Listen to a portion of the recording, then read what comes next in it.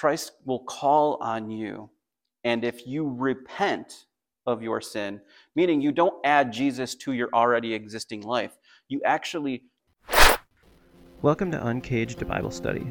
We hope our name gives it away, as we are looking to unleash God's Word in its entirety, from beginning to end, and unlock the power within the pages of Scripture. We aim to restore the authority of God's Word in a world that has lost its understanding of doctrinal truths, as well as shed a light on how from the first page to the last page, the Bible is pointing us towards Messiah, our Savior, Jesus. So we hope you enjoy the Bible study today. And if you did, follow us or share the podcast to help us spread the word around the globe. And if you leave us a 5-star review, that's a great way to let us know that you say amen and are impacted by what you've heard. So thank you for joining us on this journey. And in the words of Charles Spurgeon, the Bible is like a caged lion. It does not need to be defended. It simply needs to be let out of its cage. Let's unlock the cage together.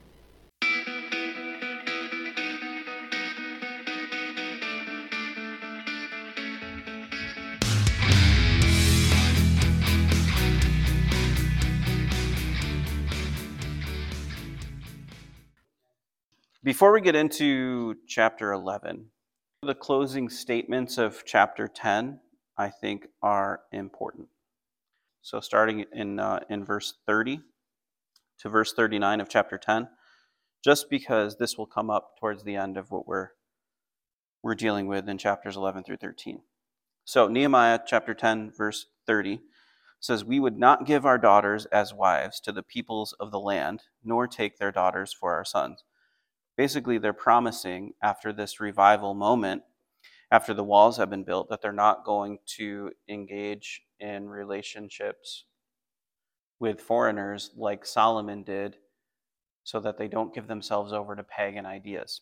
And they're promising to do that, and to promising that they would not let the next generation do that. Verse 31, "If the peoples of the land brought wares or any grain to sell on the Sabbath day, we would not buy it from them on the Sabbath or on a holy day, and we would forego the 7th year's produce and the exacting of every debt." So now they're making a promise about keeping the practices that kicked them out in the first place. The reason they were in Babylon and exiled was because they didn't keep the Sabbath years for agriculture. Every 7th year, they were supposed to let the land rest. So now they're going above and beyond. They're saying, not only are we going to keep resting the land every 7 years like we're supposed to, we're also going to make sure we keep the Sabbath day every week holy, as is commanded by God. And we're not going to buy or sell or work, and we're not going to let anybody else sell us anything on the Sabbath day.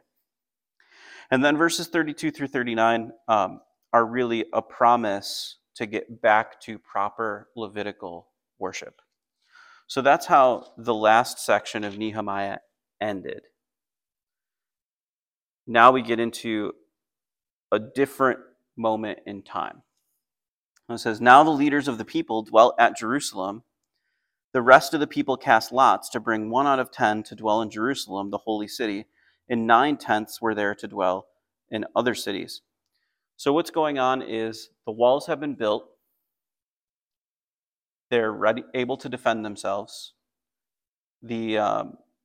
They've had this sort of spiritual revival moment where people are saying they're committed to following through on these practices, to keep away from paganism, to keep the Sabbath holy, and to reinstitute and keep assured that the Levitical practices of worship are followed. And so now Nehemiah has recognized that there's another big problem, and that is all of the people who live in Israel, the majority of them live outside of Jerusalem, but Jerusalem's the thing that needs to be defended. We just built walls to defend it, but if there's no people, it doesn't matter. Because if you climb over the walls, you can take the city if no one's there. And so people need to be in the city, rebuild the city, repopulate the city. And so they've decided what they're going to do with all of the population from the rural areas is to say 1 out of 10 members from this whole population is going to move into Jerusalem to take care of the land. And so that's what they do. They draw straws, and 10% of the people move into Jerusalem. And the leaders were the first ones to do it. Now, that might seem counterintuitive. Jerusalem is the holy city. It's where the temple is. It's the thing they've been dying to come back to rebuild the temple, to rebuild the wall. Why is it not populated? Why is it this place that no one seems to want to live right now? Well, because Jerusalem got burned down before they rebuilt things. So it's still kind of a trash heap of a city.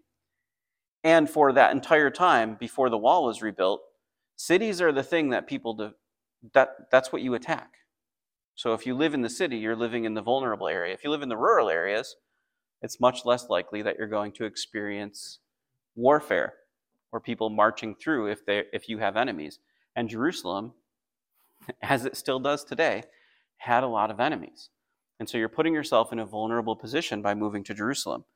So 10% of the people move, and the leaders start with example by moving and living there, and the people will follow them. So 10% of the people move to the city. Now, I just think that it's interesting, right? We have a lot of extra technology. We have a lot of extra tools and buildings and ways to handle our civilizations, but it's still the same thing. The least safe places in a time of war is cities, and it's also the place that is most likely to be attacked. I mean, it's the reason that the United States dropped bombs on highly populated places during World War II to end the war. It's the reason that the Taliban chose New York City to attack, because it's the most vulnerable. It's the center of finance. It's where all of the people are. It's where you make the most impact if you're going to attack a place. And so the same thing is true back then, and it hasn't changed now, regardless of the technology that we have. The city is the unsafe place in a time of war. And since this is a time of war, people are reluctant, but they come up with a plan. And the leaders lead the way by example. It says, the people blessed all the men who willingly offered themselves to dwell at Jerusalem. So the second verse also gives us a lot of insight into what's happening. After this revival of sorts, and the city is now defendable because it has walls, that there was a group outside of the leaders who also volunteered themselves to go. So there were some people who didn't have to draw straws because there was a willing group of volunteers ready to go. And so they're highlighted here because volunteering to serve and to do God's will is far better than being coerced. And these people are blessed. All the men are blessed for willingly offering themselves to serve and to go move and go do the work that needs to be done.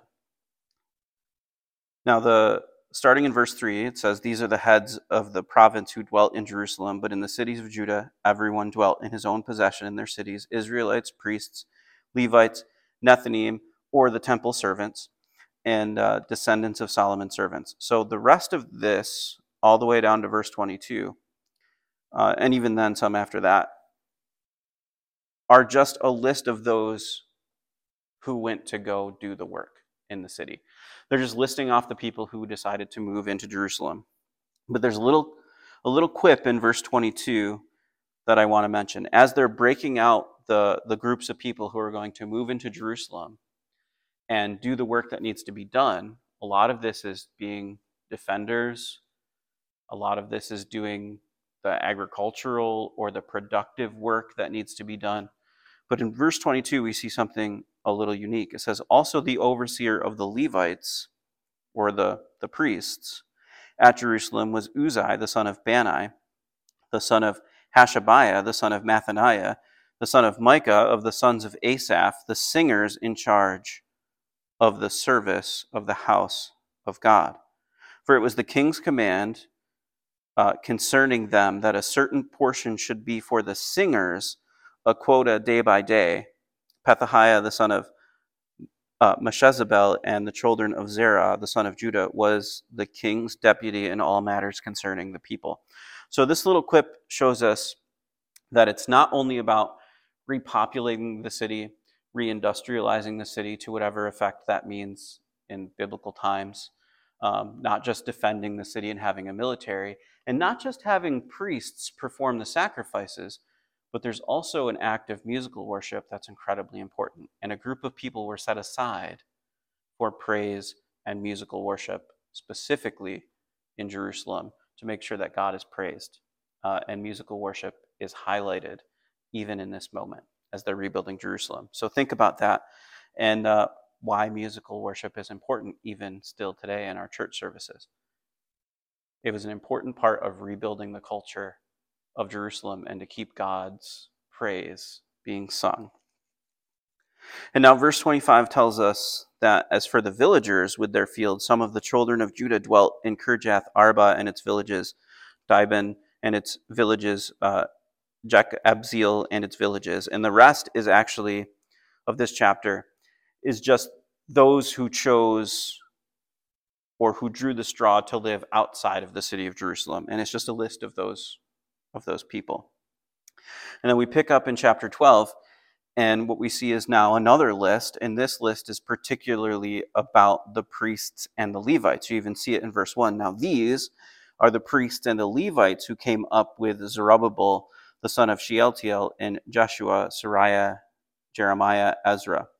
And so what you're looking at is all the way back from when the moving back into Jerusalem, starting with Zerubbabel in the first few chapters of the book of Ezra. This first movement back to Jerusalem, they're counting the priests and the Levites all the way from that time up until present day. And that is how they spend the rest of chapter 12. Though I do want to stop again in verse 22, where it says, during the reign of Darius the Persian, a record was also kept of the Levites and priests who had been heads of their fathers' houses in the days of Eliashib, Joiada, and Johanan, and Jaddua, the sons of Levi, the heads of the fathers' houses until the days of Johanan, the son of Eliashib, were written in the book of the Chronicles. And so what this is saying is there was a meticulous record kept throughout this whole time. Now, obviously, you can tell some of that because of the lists that we've already encountered in chapters 11 and 12. But the point is, God is a God of details. You know, in the New Testament, we look at it in this way where Jesus points out that God can number the hairs on your head. Right? He's a God of details who cares intimately about the people he is watching over. And so even in this instance, this incredible list and detail has been preserved because God cares about those he watches over. And so we'll pick up now in verse 27 and get into the meat of these stories. So now at the dedication of the wall of Jerusalem, they sought out the Levites in all of their places to bring them to Jerusalem to celebrate the dedication with gladness, both with thanksgiving and singing, with cymbals and stringed instruments and harps. And the sons of the singers gathered together from the countryside around Jerusalem, from the villages of Netophathites, from the house of Gilgal, from the fields of Geba and Asmaveth. For the singers had built themselves villages all around Jerusalem. Then the priests and the Levites purified themselves and purified the people, the gates, and the wall. So I brought leaders of Judah up on the wall and appointed 2 large thanksgiving choirs. One went to the right hand on the wall towards the refuse gate. After them went Hoshea and half of the leaders of Judah, and Azariah, Ezra, Meshullam, Judah, Benjamin, Shemaiah, Jeremiah, and some of the priests' sons with trumpets. Zechariah, the son of Jonathan, the son of Shemaiah, the son of Mathaniah, the son of Micaiah, the son of Zachar, the son of Asaph, and his brethren Shemaiah, Azriel, Milalai, Gilalai, Mai, Nathaniel, Judah, and Hanani, with the musical instruments of David, the man of God, and Ezra the scribe went before them. By the fountain gate in front of them, they went up the stairs of the city of David, and on the stairway of the wall beyond the house of David as far as the water gate eastward. The other thanksgiving choir went the opposite way, and I was behind them with half of the people on the wall, going past the Tower of Ovens as far as the broad wall, and above the gate of Ephraim, above the old gate, above the fish gate, the Tower of Hananel, the Tower of the 100 as far as the sheep gate, and they stopped by the gate of the prison.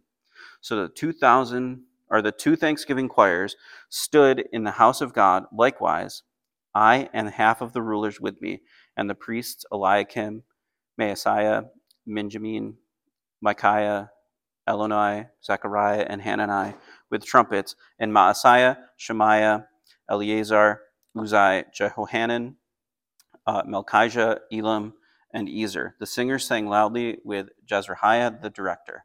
Also that day they offered great sacrifices and rejoiced, for God had made them rejoice with great joy. The women and the children also rejoiced, so the joy of Jerusalem was heard afar off. So that was a lot of reading, but this is what happened, in case you couldn't picture it as we were going through there. Nehemiah is, as a leader, is making sure that the right things are being followed through.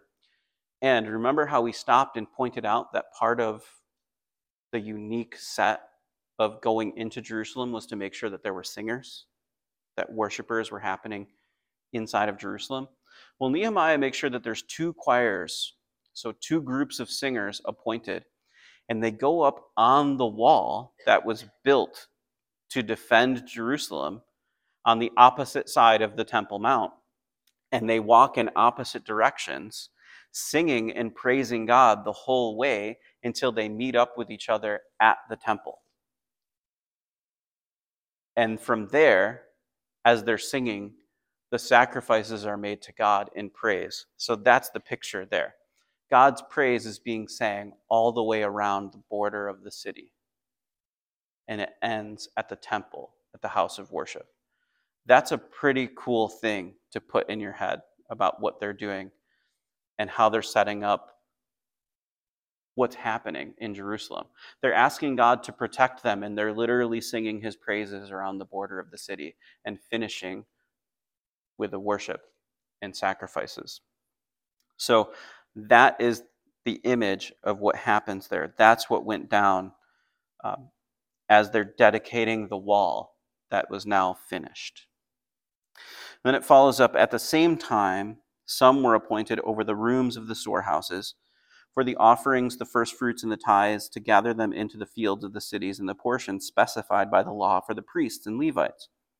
For Judah rejoiced over the priests and the Levites who ministered. Both the singers and the gatekeepers kept charge of their God and charge of the purification, according to the command of David and Solomon, his son. For in the days of David and Asaph of old were the chiefs of the singers in songs of praise and thanksgiving to God. In the days of Zerubbabel and in the days of Nehemiah, all Israel gave the portions for the singers and the gatekeepers a portion of each day. They also consecrated holy things for the Levites, and the Levites consecrated them for the children of Aaron. So what you see there is they're returning back to a form of worship that existed when David was king. So they're now going to go on doing the right thing. And David and one of his servants, Asaph, who also wrote a bunch of Psalms, David and Asaph wrote a significant portion of the Psalms. They're going back to that type of worship, and they're singing and praising God. And now the people who are recognizing that there's these praise and worshipers, there's the Levites who take care of the worship ceremonies, and there are teachers and people who are dedicating their lives to the ministry. The people are now making a commitment to support them. That's what's happening. And they're doing it in accordance with Levitical law. And they're projecting that they're going to do that in the same fashion as they did when David was king, when the man who reigned in Jerusalem had a heart after God. Now it says in verse 13, on that day they read from the book of Moses in the hearing of the people, and in it was found written that no Ammonite or Moabite should ever come into the assembly of God. So when it says on that day, I don't want you to think that that means this is the same day of the dedication of the wall. This is just talking about a specific day. This is actually down the road, because you're going to see things have changed from their previous dedication. So now they're making a new commitment because they've failed to follow through on what they promised. It says, on that day they read from the book of Moses in the hearing of the people, and it was found written that no Ammonite or Moabite should ever come into the assembly of God, because they had not met the children of Israel with bread and water, but hired Balaam, against them to curse them. However, our God turned the curse into a blessing. So it was when they heard the law that they separated all the mixed multitude of Israel. And so there must be reading from Deuteronomy 23 where they're telling the story about Balak and Balaam and the talking donkey, where the Ammonites are trying and Moabites are trying to defeat the Israelite army, and they ask Balaam, who's a prophet, to curse the Israelites, and he says that he can't. He can only bless them. And then instead of doing the work for them, he tells them how to mess up the Israelites, and he tells the Ammonites and the Moabites to bring attractive women into the camp of the Israelites to tempt the men and make them fall spiritually, and then they'll fall. And so this is the story that they're recounting, and it's pointing out this idea that getting involved with pagan worship and getting your heart and emotions mixed in with those who do not worship God will only drag you down, not lift them up. And so now they're having to separate themselves again from the foreign women because they haven't done so. I remember back after the revival when the wall was finished, that was the first thing they promised, was they're not going to do that again. And even back in Ezra, that was the thing that Ezra had to force everybody to do in a pretty harsh way. And they had to divorce their foreign wives and send them off. And now they keep falling into this trap. And so now they're rededicating themselves again. Now, before this, Eliashib the priest, having authority over the storerooms of the house of God, was allied with Tobiah. And he had prepared for him a large room where previously they had stored grain offerings and frankincense and articles, the tithes of grain, the new wine and oil, which were commanded to be given to the Levites and singers and gatekeepers, and the offerings for the priests. Now, one of the other things they had committed to do was the people committed themselves to take care of those who had dedicated themselves to the ministry. Now, the high priest happens to be allied or related to, meaning he's the son-in-law of Tobiah. If you don't remember who Tobiah was, we found him a little bit earlier in Nehemiah, and he was a governor over the land trying to prevent the wall from being built. So he's literally in bed with the enemy. He's the son-in-law of Tobiah. And what he decides to do is to take one of the rooms that was dedicated to hold the offerings for the people who dedicated their lives to ministry, and give this room to Tobiah. Let him stay in the temple. So we'll see how that goes. During all this, I was not in Jerusalem, for in the 32nd year of Artaxerxes, king of Babylon, I had returned to the king. Then after the days, I obtained leave from the king, and I came to Jerusalem and discovered the evil that Eliashib had done for Tobiah and preparing a room for him in the courts of the house of God. So what had happened was Nehemiah had gotten things in order, and he went back to the palace where King Artaxerxes was. And in Nehemiah's absence, evil filled up the place. And they did this while Nehemiah was gone because they could get away with it. The problem is Nehemiah had earned his right to go back to Jerusalem. And so now he heads back and he sees what's happening. Everything they promised, they failed at. He said, and it grieved me bitterly, therefore I threw all the household goods of Tobiah out of the room. Now that's what I'm talking about. This is what parents need to do to millennial children. Just throw them out of the house. I'm a millennial, so I can say that. But in what was happened, Nehemiah comes back and he sees that Tobiah is in the room that's supposed to store the goods for those, the gifts that were given to the people who dedicated their lives to ministry. He sees it, and so instead he throws all of Tobiah's things out. And he kicks them out. He says, then I commanded them to cleanse the rooms, and I brought back into them the articles of the house of God with the grain offering and the frankincense. So Nehemiah personally throws everything out, and then he makes everybody who screwed up clean it up. So it's like he's dealing with toddlers. And he's just trying to cement the lesson into their heads. Because I also realized that the portions for the Levites had not been given to them.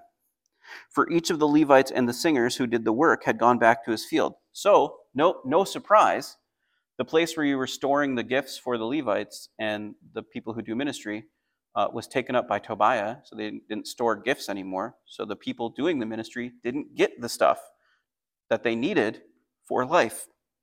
So those dedicated to the ministry had left Jerusalem and gone back to the fields because they needed to survive. So I contended with the rulers and said, "Why is the house of God forsaken?" And I gathered them together and set them in their place. Then all Judah brought the tithe of the grain and the new wine of the oil to the storehouse. And I appointed as treasurers over the storehouse Shelemiah the priest and Zadok the scribe, and of the Levites Pedaiah. And next to them was Hanan, the son of Zakur, the son of Mathaniah, and they were considered faithful, and their task was to distribute to their brethren. So he puts new people in charge so that the priests come back and are taken care of, and the singers to come back and they're taken care of, because he's put good people overseeing the worship in the house of God. He says, "Remember me, O my God, concerning this, and do not wipe out my good deeds that I have done for the house of my God and for its services." And he's just asking God, remember that I love you and that I'm worshiping you even when everyone else isn't. In those days, I saw people in Judah treading wine presses on the Sabbath and bringing in sheaves and loading donkeys in wine, grapes, figs, and all kinds of burdens, which they brought into Jerusalem on the Sabbath day. And I warned them about the day on which they were selling provisions. Men of Tyre dwelt there also, who brought in fish and all kinds of goods and sold them on the Sabbath to the children of Judah in Jerusalem. Now, here we go again. Another thing that they made a promise to do was to keep the Sabbath holy, to not be working and selling goods on the Sabbath, and not to buy things from outsiders or from others who were selling on the Sabbath. But there it is right there. They failed again, another promise that they broke. So what does Nehemiah do? He says, "Then I contended with the nobles of Judah and said to them, 'What evil thing is this that you do, by which you profane the Sabbath day? Did not your fathers do this? And did not our God bring all this disaster on us and on this city? Yet you bring added wrath on Israel by profaning the Sabbath.'" And he's pointing out, hey, the entire reason we're back here is because we served the time that God already punished us for not keeping the Sabbath correctly. Why are you doing it again? So it was at the gates of Jerusalem, as it began to be dark before the Sabbath, that I commanded the gates to be shut, in charge that they may not be opened till after the Sabbath. Then I posted some of my servants at the gates, so that no burdens would be brought in on the Sabbath day. Now, like I said earlier, it's like he's dealing with toddlers. He closed the gates of the city so they can't get through. This is the baby gates, the toddler gates. You're not allowed to enter this place. Stay where you're supposed to stay. Do what you're supposed to do. That's how he's treating the people. He's showing them what they need to do and preventing them from failing on the promises that they had kept. So now the merchants and the sellers of all kinds of wares lodged outside Jerusalem once or twice. Then I warned them and said to them, "Why do you spend the night around the wall? If you do so again, I will lay hands on you." And that's not a euphemism for prayer. From that time on, they came no more on the Sabbath. So Nehemiah takes care of business. He goes outside to the people that are trying to tempt and coerce the Israelites into breaking their promises to God. And Nehemiah goes out there and he goes, "What are you doing? If you come back, you got to deal with me." And they decided that wasn't a good idea. Probably Nehemiah was fairly well known as a right-hand man of Artaxerxes. I wouldn't want to mess with him either. Verse 22, "And I commanded the Levites that they should cleanse themselves, so that they should go and guard the gates, to sanctify the Sabbath day. Remember me, O my God, concerning this also, and spare me according to the greatness of your mercy." In those days I also saw Jews who had married women of Ashdod, Ammon, and Moab, and half of their children spoke the language of Ashdod and could not speak the language of Judah, but spoke according to the language of one of the other people. So here they go again. Now he's seeing the evidence of another promise they broke. They have married foreign women, and it's gotten even so bad that the children of the Jews who married foreigners didn't speak Hebrew. They were totally living in the cultural lifestyle of the pagans, which is exactly what they were warned against. That's why they weren't supposed to do it. He said, "So I contended with them and cursed them, struck some of them, and pulled out their hair, and made them swear by God, saying, 'You shall not give your daughters as wives to their sons, nor take their daughters for your sons of yourselves.'" All right, so I just want to read that again so that you get the emphasis here. This is what Nehemiah is doing. He fought with them, contended with them, cursed them, struck them, he punched them, and pulled out their hair and made them swear by God. So he is not messing around. Just be glad I'm not Nehemiah, all right? I can't imagine what that's like. How mad was he? He went back to Artaxerxes knowing he had left the place in order. But this is the second law of thermodynamics, acting out in public. Order always moves towards chaos. It doesn't go the other way around. It's one of the arguments against evolution. Chaos doesn't turn to order. Order turns to chaos. Things get more chaotic as time goes on. It's hard to keep things orderly. And he left, he was gone, and how did the people act when the authority figure that was leading the revival walked away? They went back to their old ways. And so what does he say to them as he's trying to shake the truth into them and trying to get them to understand the point? This is what he says. "Did not Solomon, king of Israel, sin by these things? Yet among many nations there was no king like him, who was beloved of his God, and God made him king over all Israel. Nevertheless, pagan women caused even him to sin." So what he's saying, do you think you're better than Solomon? Now, Solomon is venerated by these people. They reckon Solomon's temple is the thing that people were weeping over when the new temple was built, because it's nowhere near as glorious as the temple Solomon built. And Solomon is the greatest king, not spiritually, but the greatest king in terms of the expanse and the wealth and the peace that Israel had ever experienced. So they expanded their property, they expanded their peace, they expanded their wealth. He's the wealthiest king who had ever lived. He's the wisest man who had ever lived. He wrote a significant portion of scripture and wisdom that they all read in temple, in synagogue. And he's saying, do you actually think you're better than Solomon? You're not. Solomon, who was loved by God and blessed by God and made king over all Israel, and we all know how good of a king he was, even fell victim to the thing you're doing. Do you think that not having as much wisdom as Solomon, you can somehow escape the things that Solomon couldn't? Of course not. And he's sharing with them something they would clearly understand. If Solomon couldn't do it, how do you think you could if he's significantly more wise than you and has way more resources? "Should we then hear of your doing all this great evil, transgressing against our God by marrying pagan women?"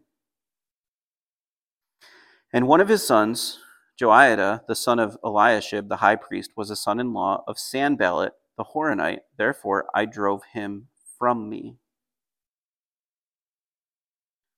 So Sanballat is another one of the guys who is, as you look back, remember, he was one of the people trying to prevent the wall from being built and who had a grudge against the Israelites. Yet here he is. The high priest is a son-in-law of Sanballat. "So therefore I drove him from me. Remember them, O my God, because they have defiled the priesthood and the covenant of the priesthood and the Levites. Thus I cleanse them of everything pagan I also assigned duties to the priests and the Levites, each to his service, and to bringing the wood offering and the firstfruits at appointed times. Remember me, O my God, for good." So that's the whole book of Nehemiah. And here's the picture that it paints. I think it gives us really good insight into one, leadership, and two, repentance.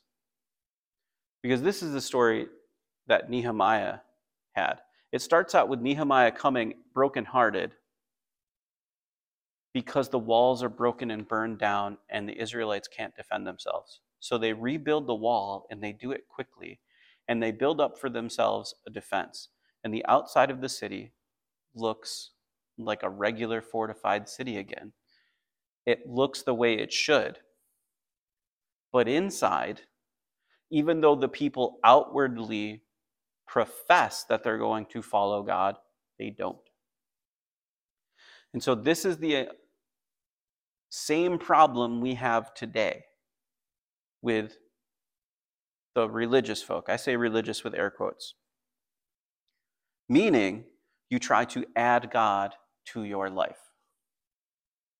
So you're living this life. You think you're somewhat decent. You're not a bad person. You never killed anybody. And you add God to your life. You outwardly present yourself as whatever, I guess a Christian.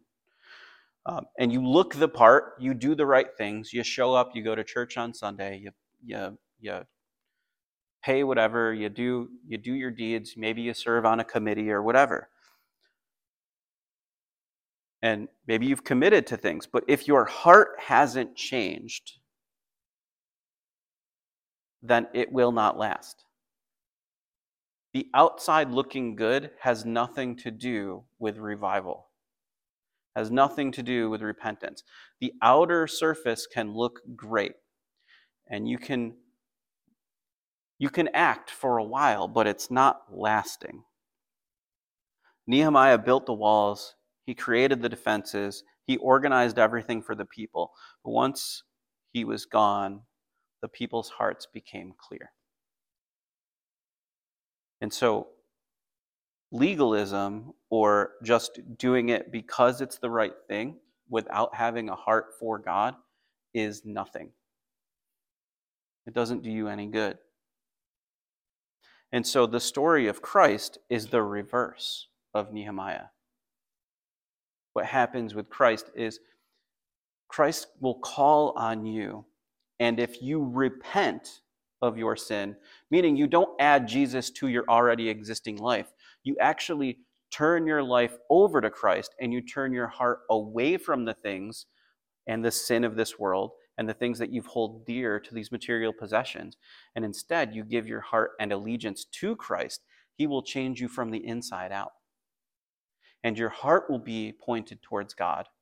And then you will be able to put on the armor of God in Ephesians 6, and then defend yourself from spiritual warfare in a productive way, because it's not a sham, it's not a false flag, it's not a paper tiger, it's the Holy Spirit really defending you.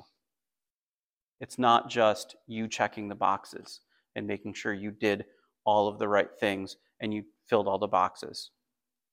You kneeled at the right time, or you went to the right group, or you presented yourself as in a certain committee, or whatever the outward appearance is.